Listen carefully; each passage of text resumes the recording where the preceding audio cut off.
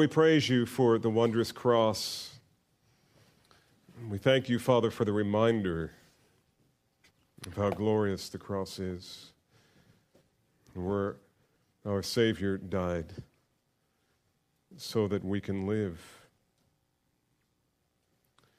Father, I confess that too often we, as your people, lose the joy of pondering the implications of the cross, and we need it restored. And so I pray, Father, that you would revive our hearts. And I pray you would do it the way you always do, through law and grace. The gospel is law and grace. The law exposes our sin and convicts us and condemns us. But your grace steps in because of the glorious cross of Christ, the terrible, glorious cross of Christ. It stands between us and God and liberates us from our just penalty. Lord Jesus, you bore that penalty. And, oh, Father, you poured it out on him. And what can we do but sit in awe and wonder and praise your name? And so we ask, Father, that you would stir up within us now in this hour a new love, a fresh love for the cross as we see our sin, and calls us to love the Lord Jesus Christ more than we did before we came. May your name be exalted, and may our souls be filled with the joy of pleasing you. This we pray in the name of our Savior Jesus. Amen. We're still in 1 Corinthians 10, and so I would invite you to join with me in 1 Corinthians 10. And we continue in the context we've been in, chapters 8, 9, and 10, talking about Christian liberty, and Paul taking us to various and sundry places to pound out his thinking on this and what we need to know practically about it. The reason I chose 1 Corinthians in the first place is because it's such a practical book, and it doesn't get much more practical than what we will discover here this morning in this wonderful verse, verse 13. But this is practical for us because every Christian experiences suffering. Every Christian faces various trials. You will face various trials today. You may face some small trial before you leave this building. I hope by God's grace you will experience some small trial before you stand up where you are. I hope there will be some crisis of the heart that you experience and have to respond to in a godly manner. But all of us experience some suffering, sometimes severe, like the death of a loved one, others minor, like going out with the staff to lunch and the inability to find a parking place, or someone jumps into one before you do. Most are somewhere in the middle between the extreme bad and the extreme mundane. None of us are exempt from difficult circumstances. The early church faced trials. The apostles faced trials. Jesus himself faced many, many trials. In fact, Job even said, "Man is born for trouble as surely as sparks fly upward." Now that's practical. None of us are exempt from difficulties, trials, suffering, temptation. It's just a part of living in a sinful world, and yet as followers of Christ, God has called us to respond to trials differently than our non-Christian neighbors and friends. We're supposed to respond to every trial in a way that proclaims the excellencies of Christ, because that's the way we live. That's why we exist as believers. We are called to respond to every seducing circumstance in a way that shows the world what God is like. Reality, however, is this is no easy calling, and we often fail. We often get into temptation to sin when we face trials, difficulties. We all struggle with this. None of us are exempt. In fact, a large part of pastoral ministry is wrapped up around the need to help people work through their response to difficulty.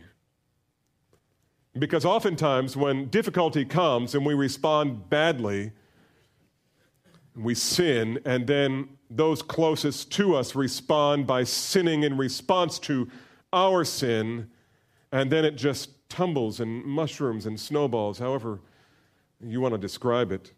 Many who come for counseling during the week find themselves out in the middle of a minefield and they don't know which way to turn because every direction is dangerous.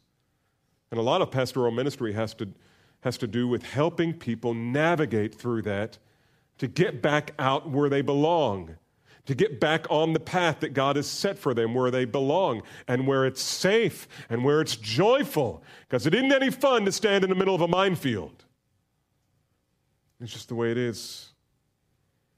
And all of us from time to time find ourselves there. None are exempt. This morning I want us to think about how to respond to trials. And specifically, how do we respond to the temptations that often come along with trials? All of us need help with this, because all of us tend to fail to respond well because we simply don't understand what God's word and God's provision is for the believer when he faces various trials. We just don't know how to evaluate what's happening in our hearts and what's happening in our circumstances. And so, because we don't know how to evaluate it, we don't know how to respond to it. Now, I realize that there's much more that can be said about the doctrine of sin, the doctrine of temptation. All of these things, there's tons of scriptures that address these issues, but this morning I'm just going to expound this one and make reference to James chapter 1 that we've read earlier. And in the process, I want to offer, Lord willing, by God's grace, 6 truths to remember, 6 truths. You understand how much grace that's going to take. 6 truths to remember when you face various trials and temptations. 6 things to remember. Now, before we do that, let's look at this text, the scripture that's before us. Let's stand together in honor of God's holy word. Follow along with me now as I read verse 13 and verse 14 of chapter 10. Many of you won't even need your Bibles because you have this text memorized and have had it memorized for years. I hope that you will be well fed this morning from this text. Paul simply says this: no temptation has overtaken you, but such as is common to man. And God is faithful, who will not allow you to be tempted beyond what you are able, but with the temptation will provide a way of escape also, so that you will be able to endure it. Therefore, my beloved, flee from idolatry. The Lord has spoken. You can be seated. Now let's unpack together what the Lord has said and how it applies to us, because the implications and applications are tremendous and weighty and very practical. I told you I'd give you 6 things, and here's number 1. Number one truth to remember when you're faced with your next trial, which will probably happen today. Number 1, every trial is a test of the heart. Every trial is a test of the heart. Now, if I don't make it through the 6 today and only make it through this first one, it will have been time well spent, because we need to learn this. Every trial is really a test of the heart. Now, the word for temptation here, and let's refresh on the text again, verse 13. No temptation has overtaken you. The word for temptation here, peirasmos in the Greek, it means to examine or to test. It is not something that speaks necessarily to sin or sinful intentions or sinful desires. That's stage 2. That's step number 2. The first thing that happens is the circumstance. Some circumstance happens. Somebody cuts you off on the highway. Your wife or your husband says something snide to you or in a jesting manner that you take offense. Your children disobey.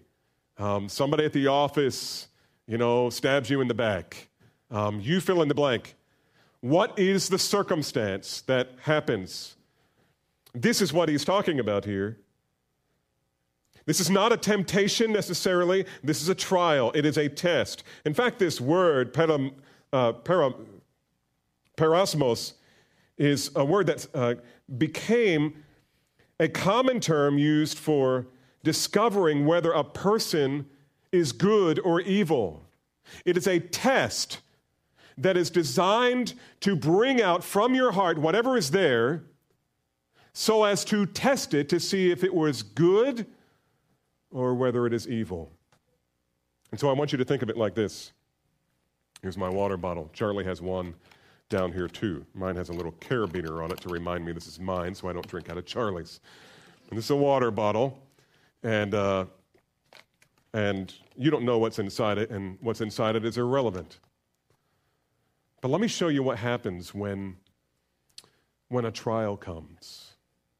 Now, pretend I take the lid off, which I'm not going to do. When a trial comes, this is what God is doing to your heart. And the lid is off. Now, if I shake a water bottle or an oil bottle or a shampoo bottle with the lid off, what's going to come out? Answer? Whatever's inside. Every test, every circumstance that you don't enjoy, every trial is really a test of your heart, no matter what it is. No matter what it is. Now, I want to show you this from Scripture. So keep your finger in 1 Corinthians 10 and switch over with me to James chapter 1. And we looked at this a little bit earlier, at least we read it a little earlier, portions of it. And there's a couple of key places here. If you really want to study temptation, sin, the believer's response, how we should view it, James chapter 1 is really the seminal passage. In fact, if you want to know how it plays out in relationships, then turn to James chapter 4. James really is the primary text for understanding this, and we're only going to spend a few minutes in it. But this is how James understands, under the inspiration of the Holy Spirit, the term trial. And what does it mean to be under trial? He writes this: "Consider it all joy, my brethren, when you encounter various trials, knowing that the testing of your faith produces endurance. And let endurance have its perfect result, so that you may be perfect and complete, lacking in nothing." Now, look at those first words again. Consider it all joy. What's he saying? Don't miss out on the benefit of your trial. Don't miss the benefit here. Somebody cut you off, there's benefit here. Your wife just said something or neglected to do something, or your husband, there's benefit here. Don't miss it. This is for your joy. Or someone in your life dies, or has a terrible car wreck. Consider it joy. Understand that this is for your joy. You're good. How in the world can it be for our good? Well, let's unpack this a little bit. The word trial here is the same root word translated temptation in 1 Corinthians 10:13. Now skim on down to verse 12 because James picks up and he writes these words: "Blessed is the man who perseveres under trial. For once he has been approved, he will receive the crown of life which the Lord has promised to those who," what's the next two words? "Love him." Now there's a little hint to where we're going, because the issue is always one of what do we love most? Now what should we love most?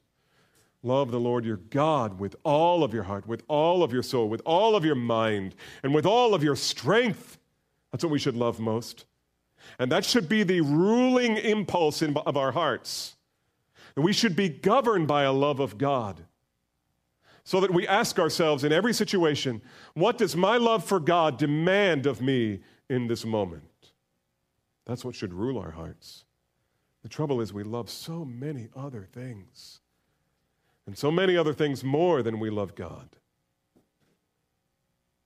The idea here is that believers are called to persevere under trials.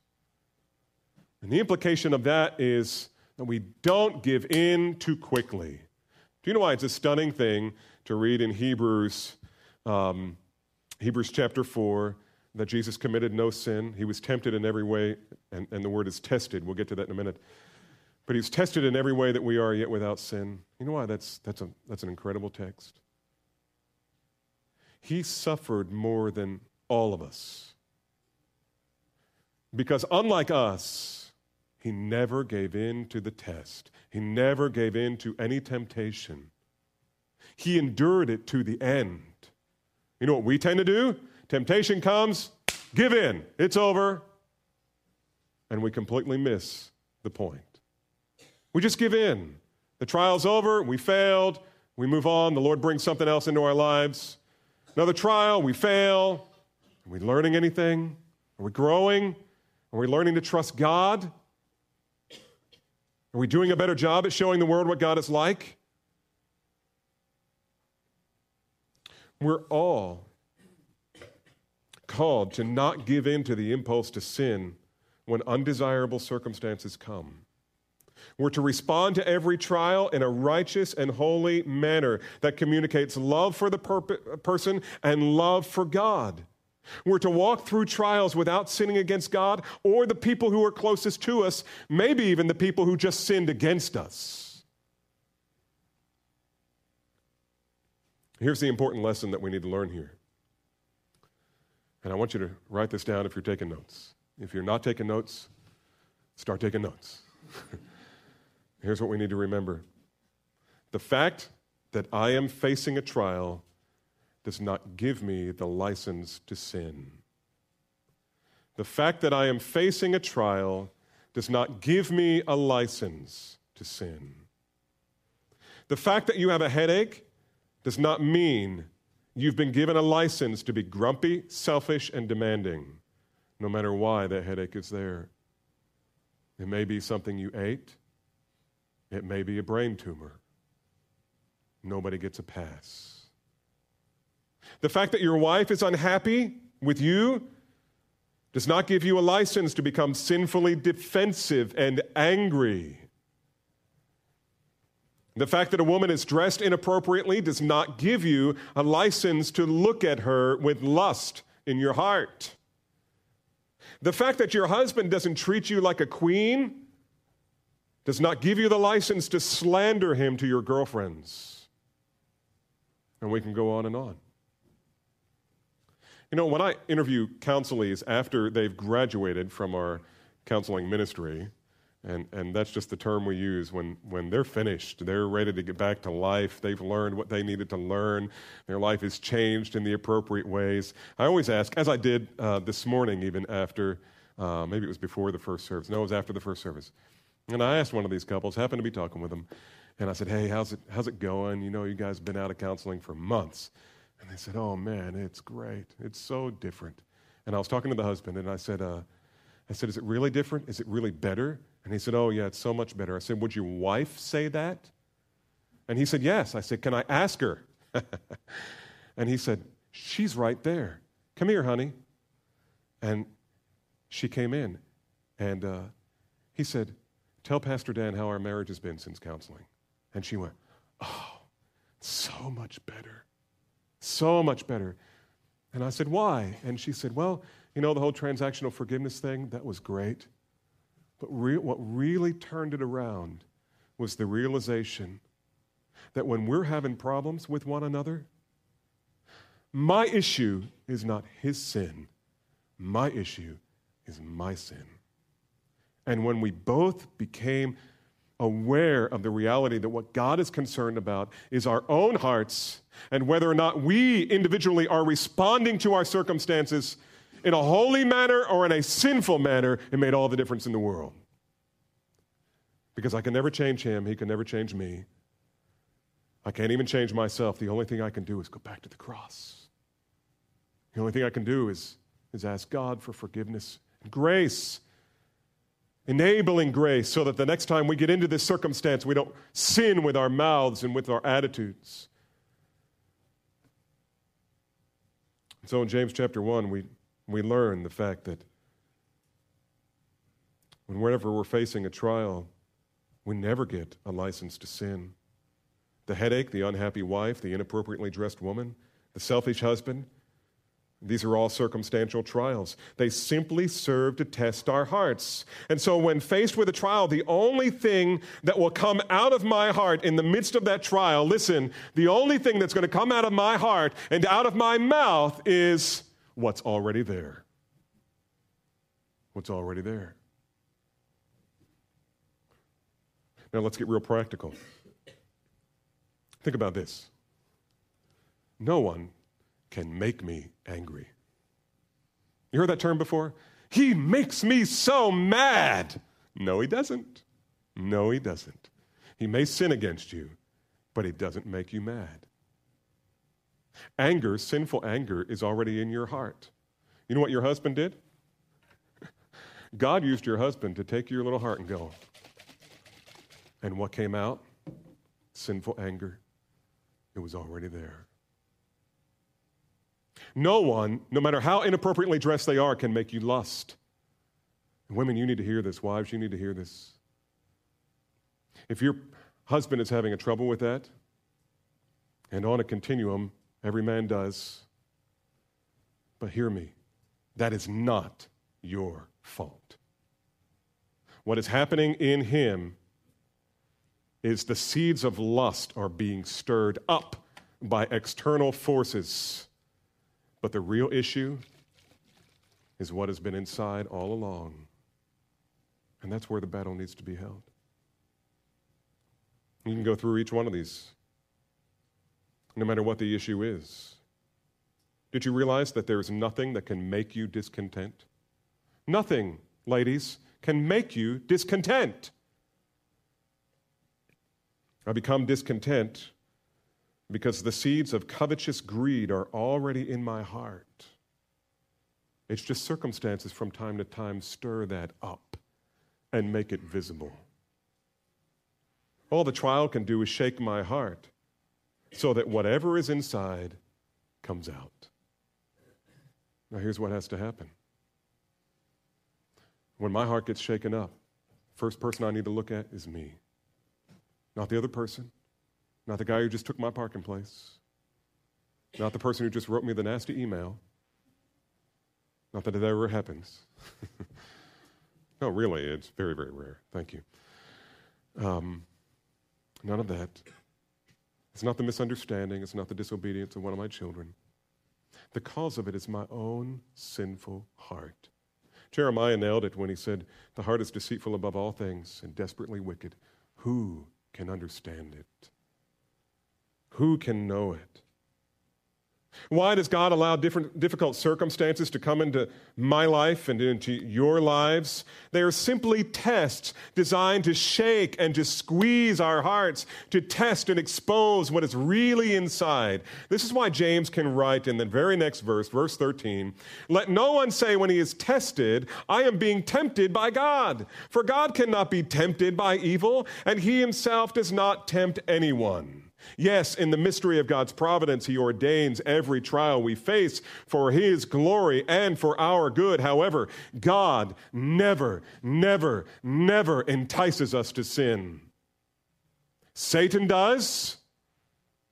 God never does. But here's the thing.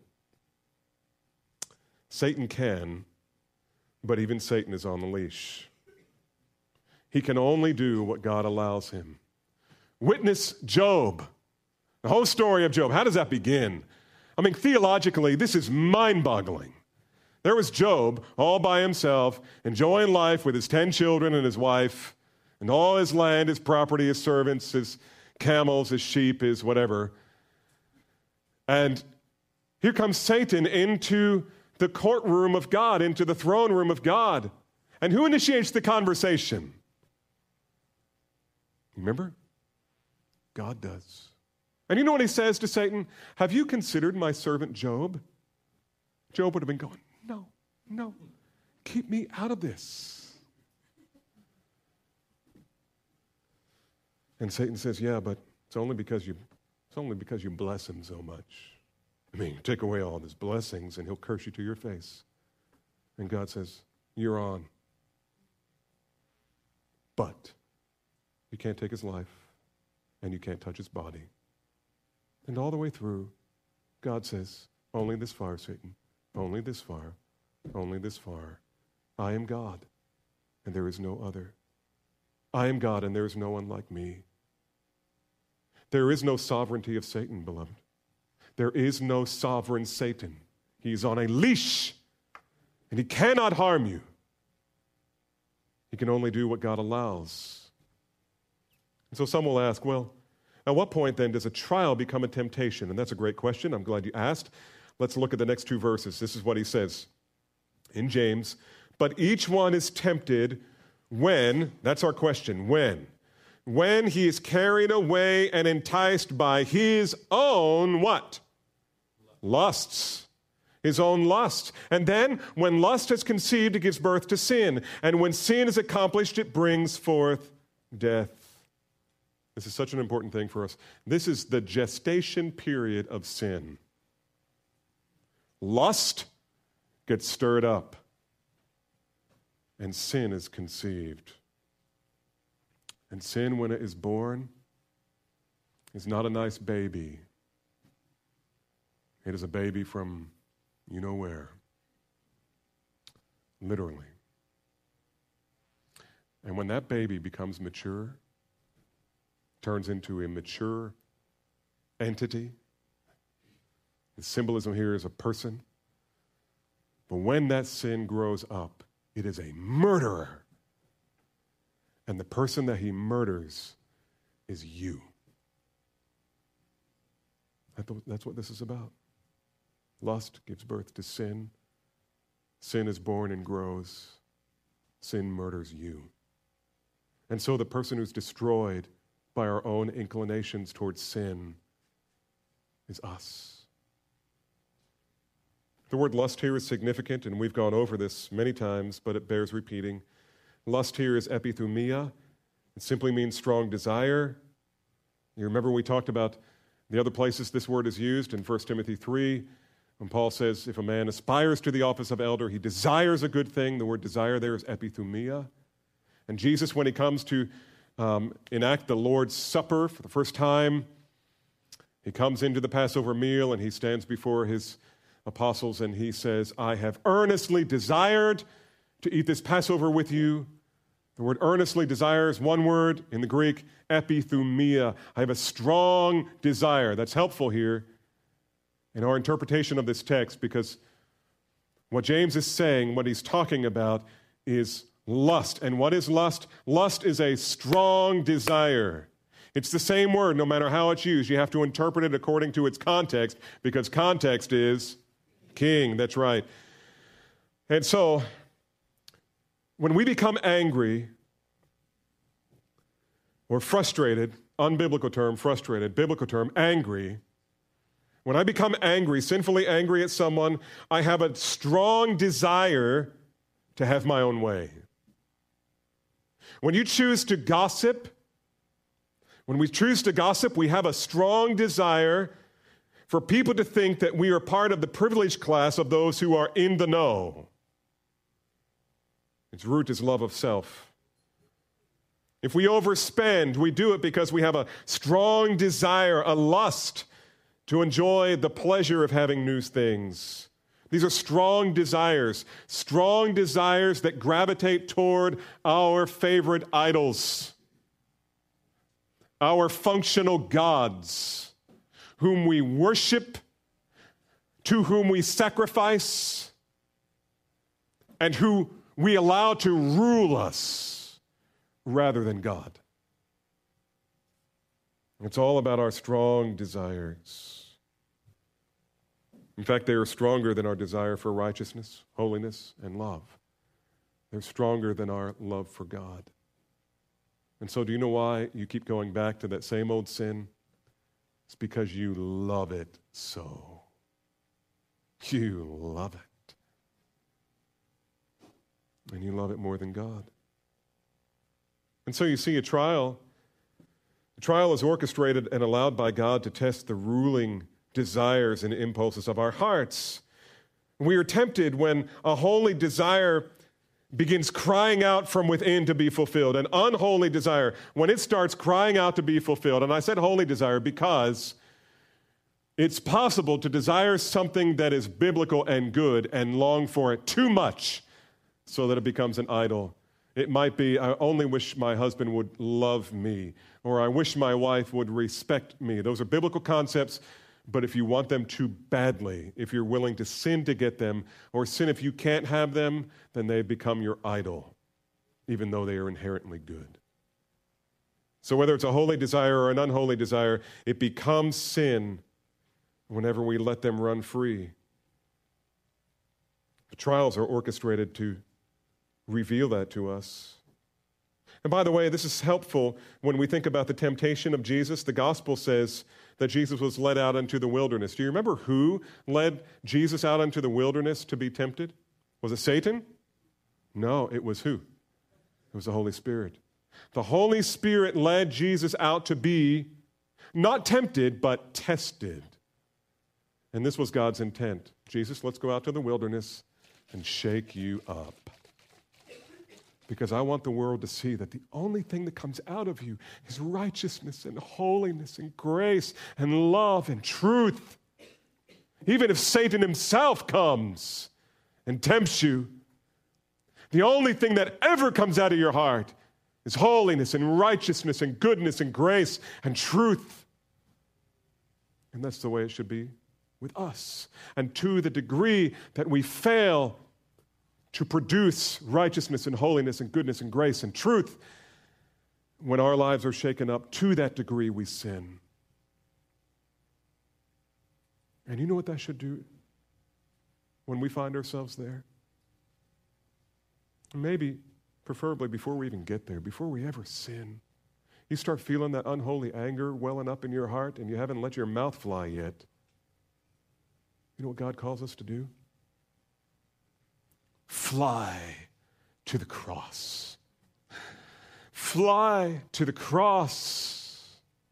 Oh, the wonderful cross, the wondrous cross that bids me come and die and find that I can truly live. That's what the gospel is. For the lost, it is come and die to all of your sinful passions and desires, and let me be your joy.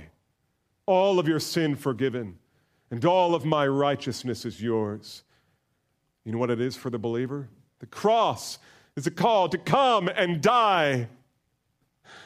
Let me take your sin and give you all of my righteousness and enable you to live in the joy of pleasing your God.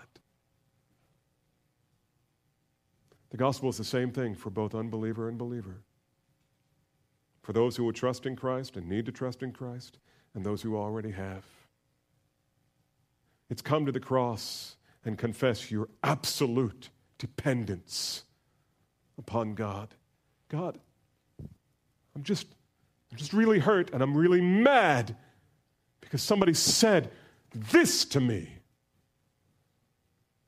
God, I don't want to sin. Take me to the cross. Remind me that Jesus died for the very thing that I'm about to do. Help me not sin with my mouth. God, enable me. Show me how sinful I am. Show me that the real problem here is my heart. Show me that what's really going on here is you are shaking my heart. And God, I don't want sin to come all out, all over that person and all over me. Help me to show them what God is like. That's how we should live. That's why God orchestrates our trials.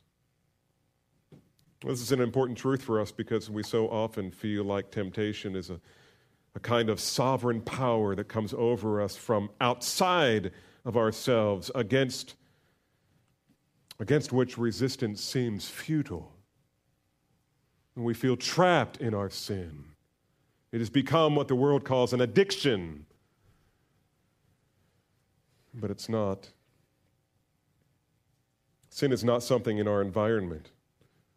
Sin is not something in the person sitting next to you or across the dinner table or in the cubicle just across the way. It's not in the IRS office or in the chair of the presidency. That's not where sin resides, at least not the sin that you need to be concerned about.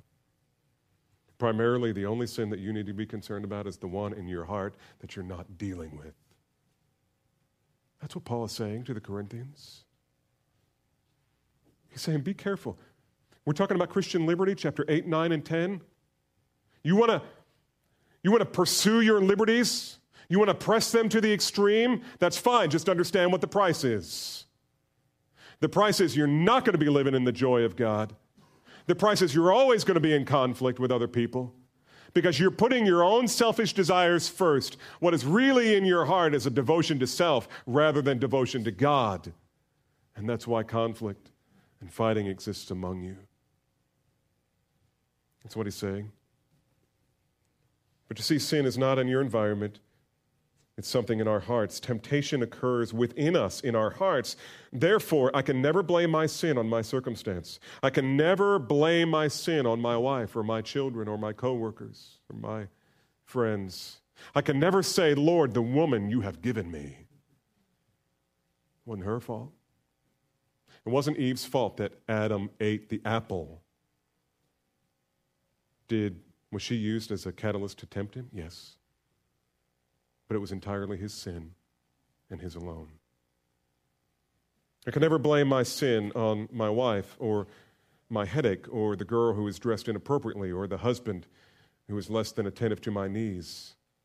Jesus really nailed this when he said in Luke 6:45, the good man out of the good treasure of his heart brings forth what is good, and the evil man out of the evil treasure brings forth what is evil. For his mouth speaks from that which fills his heart. You see this? Whatever is coming out of his mouth is coming from his heart. The only reason you're hearing it is because God's shaking his heart right now. Pray that he will see his sin and fly to the cross. And so the next time you face a trial, remember, every trial is a test of the heart. Temptation is always an issue of the heart, always relative to our desires. The problem is not something outside of me, but inside of me. Therefore, the battle I must wage is not a battle against other people, but against the desires of my own heart. Okay, so we could stop there, but I have 5 more points. Okay, every trial is a test of the heart, number 2, and these will be shorter. No trial is particularly unusual. Every trial is a test of the heart, but no trial is particularly unusual. Now, let's go back to 1 Corinthians chapter 10. And here's what he says, verse 13, no temptation has overtaken you, that is, no test has overtaken you, but what is common to man. What is common to man? The ESV, I think, renders this a little better. No temptation has taken you, the NAS says, but such as is common to man. The ESV renders this, no temptation has overtaken you that is not common to man. I just think that communicates more clearly, even though I'm an NAS guy myself. Every temptation we face, every circumstance, every trial is common to man. Here's the point. Everybody thinks that their trial is unique. Everybody thinks when you're in the midst of trial, I get a pass because either the intensity is so bad that makes it unique, or nobody's ever suffered like this before, and that's what makes it unique. But it's the unique nature of my sin that gives me a pass to sin in response. And Paul is attacking that head on. No one has ever experienced this level of suffering that I'm experiencing. By the way, the root of that is pride. There's 2 kinds of pride, two stems that come out of the root of pride. One is arrogance that says nobody appreciates how great I am or how much I've accomplished. The other side of pride is the self-pitying kind that says nobody appreciates how much I suffer. If you're constantly talking about how bad life is, and you're a proud person, because the only thing you care about is you. Even though the coin may be flipped to the other side, you're still consumed with you. And that's pride. And we all see it in ourselves, I trust. Everybody thinks their trial is unique. Everyone thinks in a moment, no one's ever experienced this level of suffering, therefore I have a pass. But by thinking this way, we justify ourselves with a license to sin. And Paul dashes that kind of thinking. No one has ever had an experience of a trial that is unique. 21st century Christians face the same test as first century Christians. Paul told these first century Christians that their tests that they were facing were the same kind of tests that Israel, who came out of Egypt 1,000 years before them, had to face. And before Israel came out of Egypt, Adam and Eve and everybody after them experienced the same kind of circumstances, same trials, same basic temptations. And so the reality is there are really just a limited number of basic root sins that human beings can encounter. There's not an endless number of sins, and boy, that makes pastoral ministry so much easier because we don't have to discover new ones.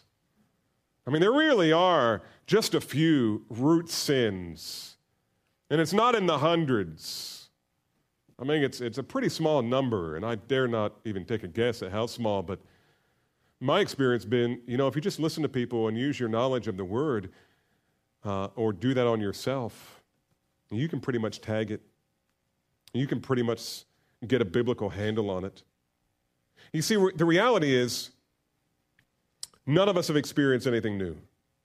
I love what Jay Adams writes. He says, the secondary, superficial, or surface features are always unique to the time and place and persons involved. But when these are stripped off and the inner core of the problem is exposed, it will be found at base that there is nothing new under the sun. Common to man. They are common to man.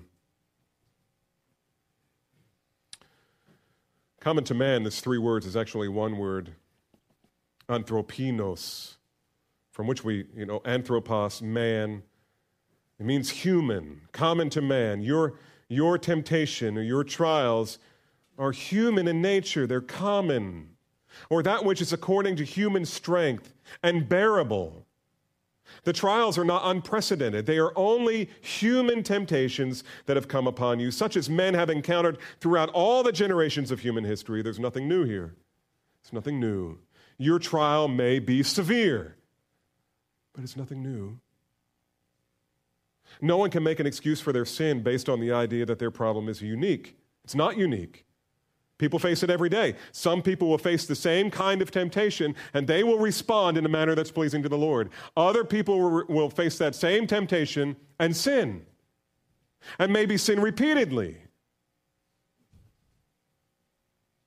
I've met many wives who have said, yeah, but you don't understand my husband. I mean, it's bad. I mean, he's really bad. And you know what? It may turn out to be that he is bad. Or maybe he's unfaithful, he's lazy, he's unaffectionate, he won't lead, he doesn't love me.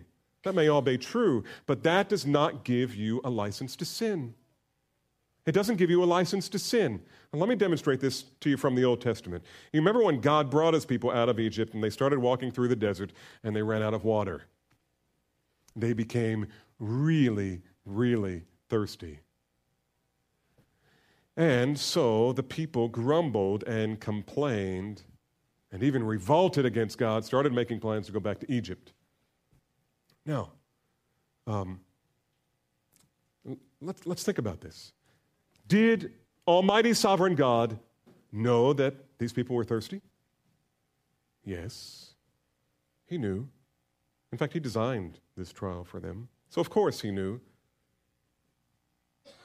He wanted to test them so that they would learn that he is faithful to meet every need. All they must do is ask, and he is ready to give.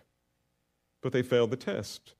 They falsely concluded that being really, really thirsty gave them the license to sin, and so they grumbled against the Lord and made plans to revolt. And do you know how God responded? He didn't say, oh, you poor people, I'm so sorry. I mean, I didn't realize you were so thirsty. I mean, you're so insensitive of me. Would you forgive me? And let me go get you some water. Okay? We okay? You and me? We all right? That's not what he did. You know what he did? He told Moses, leave me. Your people are at the bottom of this mountain, already worshiping an idol. I don't care if they're thirsty. You go down. And he went down. He smashed the 10 Commandments. They hadn't even seen them yet. He smashed them, and God took the lives of 3,000 people that day. What's the point? It doesn't matter how thirsty you are, how bad your headache, how bad your husband, how bad your wife. You don't get a license to sin. You say, that sounds harsh that God would do that.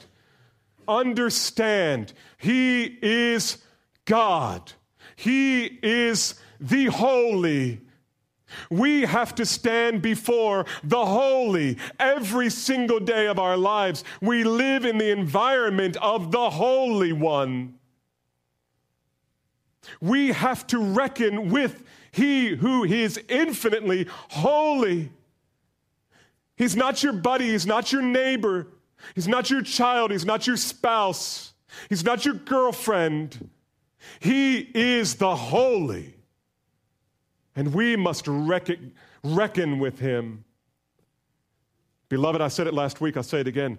The fear of the Lord is the beginning of wisdom. This really comes down to the practical issues between you and your wife, you and your husband, you and your kids, you and your coworkers. Until you recognize that the issues of your heart are really not between you and the other person, but between you and God, you're never going to make any progress.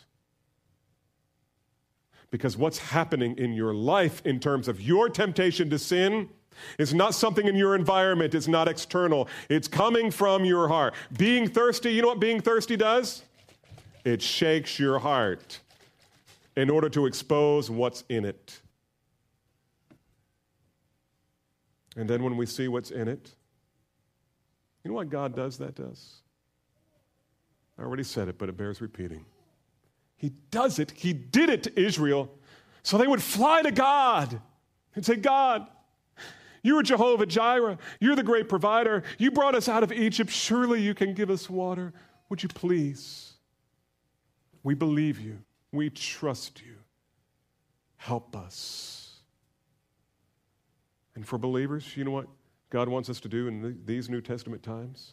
Whenever we face a trial, rather than going to our favorite idol, rather than sinning against one another, we're to look to ourselves and realize our own helplessness and fly to the cross. Say, God, I am so tempted to sin right now. But I know that's why you sent Christ. And you promised that you would give me everything I need. Please help me. Help me worship you and you only, and not my favorite idol, not getting my way, not having comfort, not whatever it is. Help me rather to love you with all of my heart, soul, mind, and strength so that I can love my wife, my neighbor, my children as myself. And you know what? God is glorified in that. That's worship.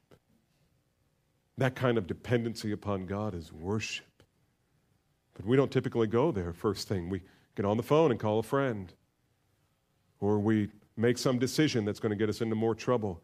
Or you know what we do? We go ahead and sin. We mouth off against the person who sinned against us, and now we've complicated the problem. The original problem, they sinned against me, and now I sin in return. And now one problem has become two problems. And then it just begins multiplying exponentially. If we were to stop ourselves and say, God, thank you, you're shaking my heart right now. I hate it, I don't like it, but I see it. Help me to see my own heart clearly. And help me to realize that you are doing this in me for a purpose. And so we need to remind ourselves when faced with a trial that every trial is a test of the heart. And no trial is particularly unique. And number 3, every trial is sovereignly measured. Every trial is sovereignly measured. No temptation has overtaken you but what is common to man. And God is faithful. God is faithful who will not allow you to be tempted beyond what you are able. 3 words, God is faithful. Beloved, there are no sweeter words in the Bible. No matter what your trial, no matter how small, how great. God is faithful. The word faithful here, pistos, it means trustworthy. The promise that God will not allow a Christian to be tempted beyond their capacity is as certain as God's nature. God promises, I will not allow you to be tempted beyond your capacity. What you're facing right now is divinely measured. You have not been given too much. God never says, oops. You have been given the exact amount of suffering and trial. It's never too much. It is always just perfect. Why? Because God is faithful. And He is infinite in all of His perfections. His faithfulness is an infinite perfection. He cannot be otherwise. God not only ordains the trial specifically according to our need, but He even restrains the degree to which Satan is permitted to tempt us. And Paul is saying that for the natural trial, listen to this, for the natural trial, a supernatural providence guarantees sufficient aid. For the natural trial, supernatural providence guaranteed sufficient aid. God is faithful. Whatever it is you need to be faithful to God in the midst of your trial, He's promised to provide. And so in every circumstance that comes to us, we can know for certain that it is designed for God's glory and for our own joy. William Cooper, in one of his poems, said it best, said a phrase that I often go back to, and it's this: behind the frowning providence, there hides a smiling face. Has God providentially allowed this or orchestrated it in your life? Yes, have no doubt. Is it a dark cloud? It is. But behind that cloud is the sun of God's glory. And He loves you, and He has only given you what you can handle. And that means, number 4, every trial can be met with faithfully. It can be met by faithfulness on our part. So Paul says, no temptation has overtaken you, but such is common to man. And God is faithful, who will not allow you to be tempted beyond what you are able. Now, isn't that saying the same thing? Yeah, sort of, but I wanted to point out one thing. The word able here at the end, beyond what you are able. It's interesting. I guess you wouldn't think of a Greek word here, but if I were to look at this, I wouldn't think of the word that's behind this word. The Greek word here behind able is dunamis. It means power. He says, God will never give you anything that you do not have the power, the resources, the ability to handle. What do we have? We have the Word of God, 2 Timothy 3:16 and 17. All Scripture is inspired by God and profitable for teaching, for reproof, for correction, for training in righteousness, so that the man of God may be adequate, equipped for every good work. We have the Word of God to instruct us. Secondly, we have the Holy Spirit to empower us by His Word in your heart to give you the holy desires and sufficient strength to resist the temptation. The Holy Spirit is there to give you holy affections so that you will desire God with all of your heart, soul, mind, and strength rather than your favorite idol.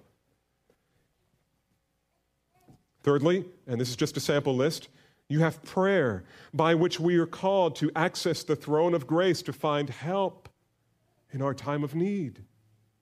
We have prayer. Prayer is not kind of an intercom to tell the butler we need more goodies. Prayer is for war. Prayer is, God, I need reinforcements here. I need help. I need supply. I need strength. I need wisdom. God, help me. And then, finally, you have the church where there are people committed to helping you bring God's word to bear upon your life and your problems to encourage you to do what is right. But here's the problem. When we're faced with a trial, God has provided all these means of grace to help us, and we leave them in the tool shed. We just don't even crack them open. We don't get them out. We don't pray. When we pray with wrong motives. We don't seek help from beloved believers in the church who know the Word of God and can bring it to bear on my life. We don't go to the Scripture to evaluate what's going on in our own hearts so that we don't sin. We don't use the means of grace, and so we fail. So where are we so far? Here we are. 1, 2, 3, 4. 1, 2, 3, 4. Trial is a test of the heart, number 1. Number 2, no trial is particularly unique. Number 3, every trial is sovereignly measured. Number 4, every trial can be met with faithfulness. There are 2 more. Let me summarize. Every trial is only temporary. You got to remember that. Every trial is only temporary. God's not asking us to endure this for too long a period. You say, you don't understand my trial.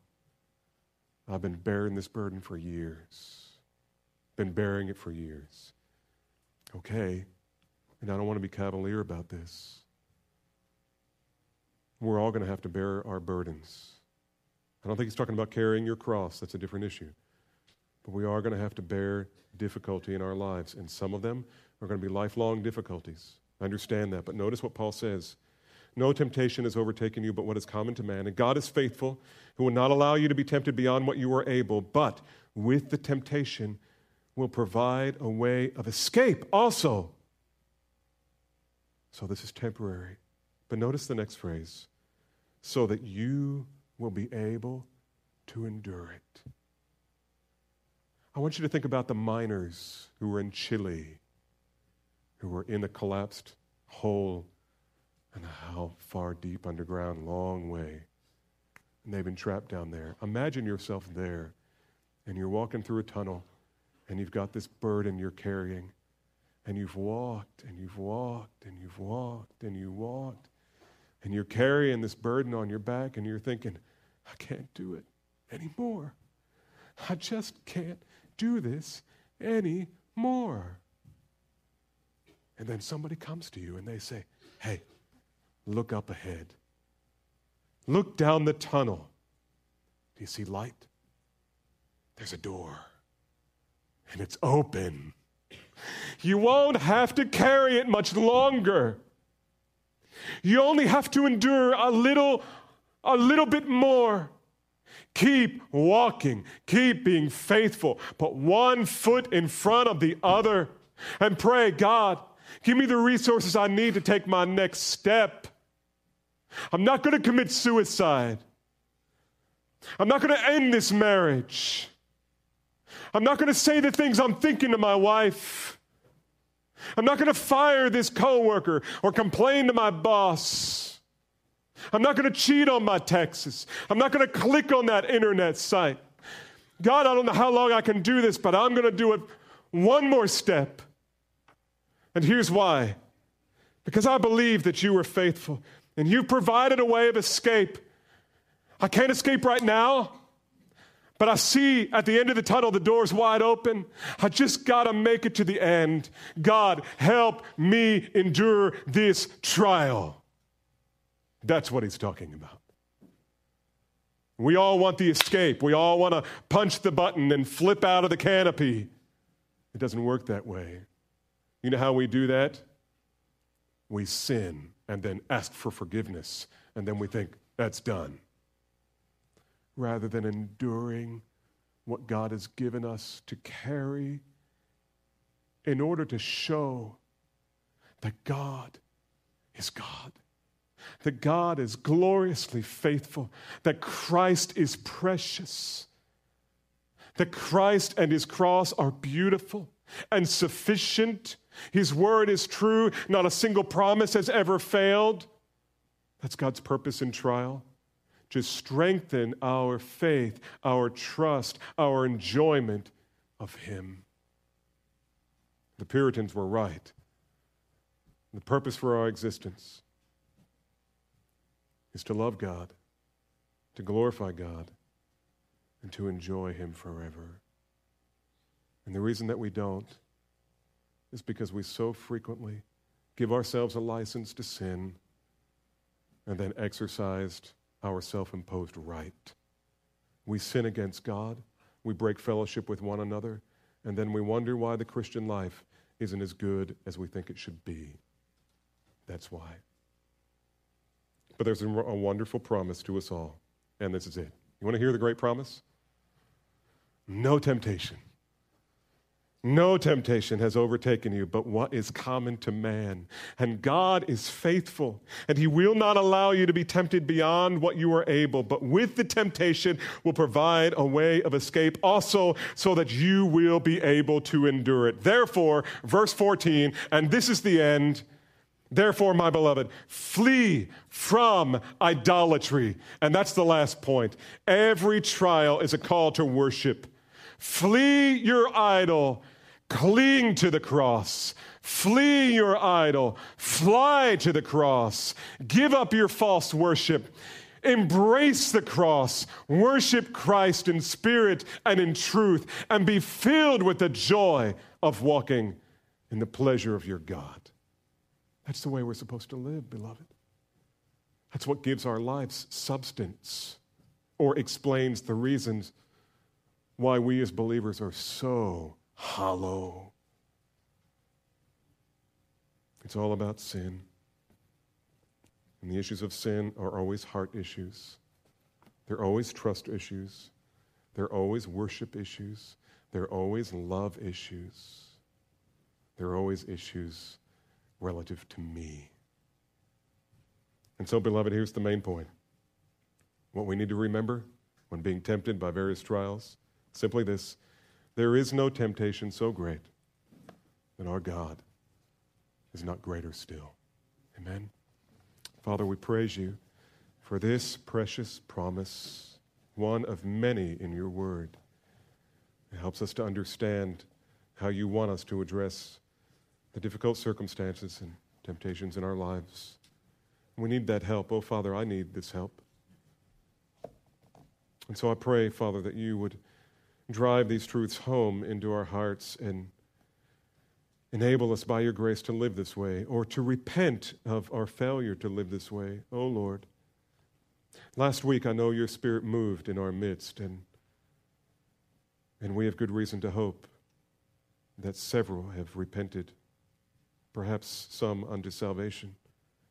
I pray, Father, that you would continue that work this morning, that we would evaluate our own hearts and not be thinking about the person next to us or the one to whom we go home, but rather determine whether or not our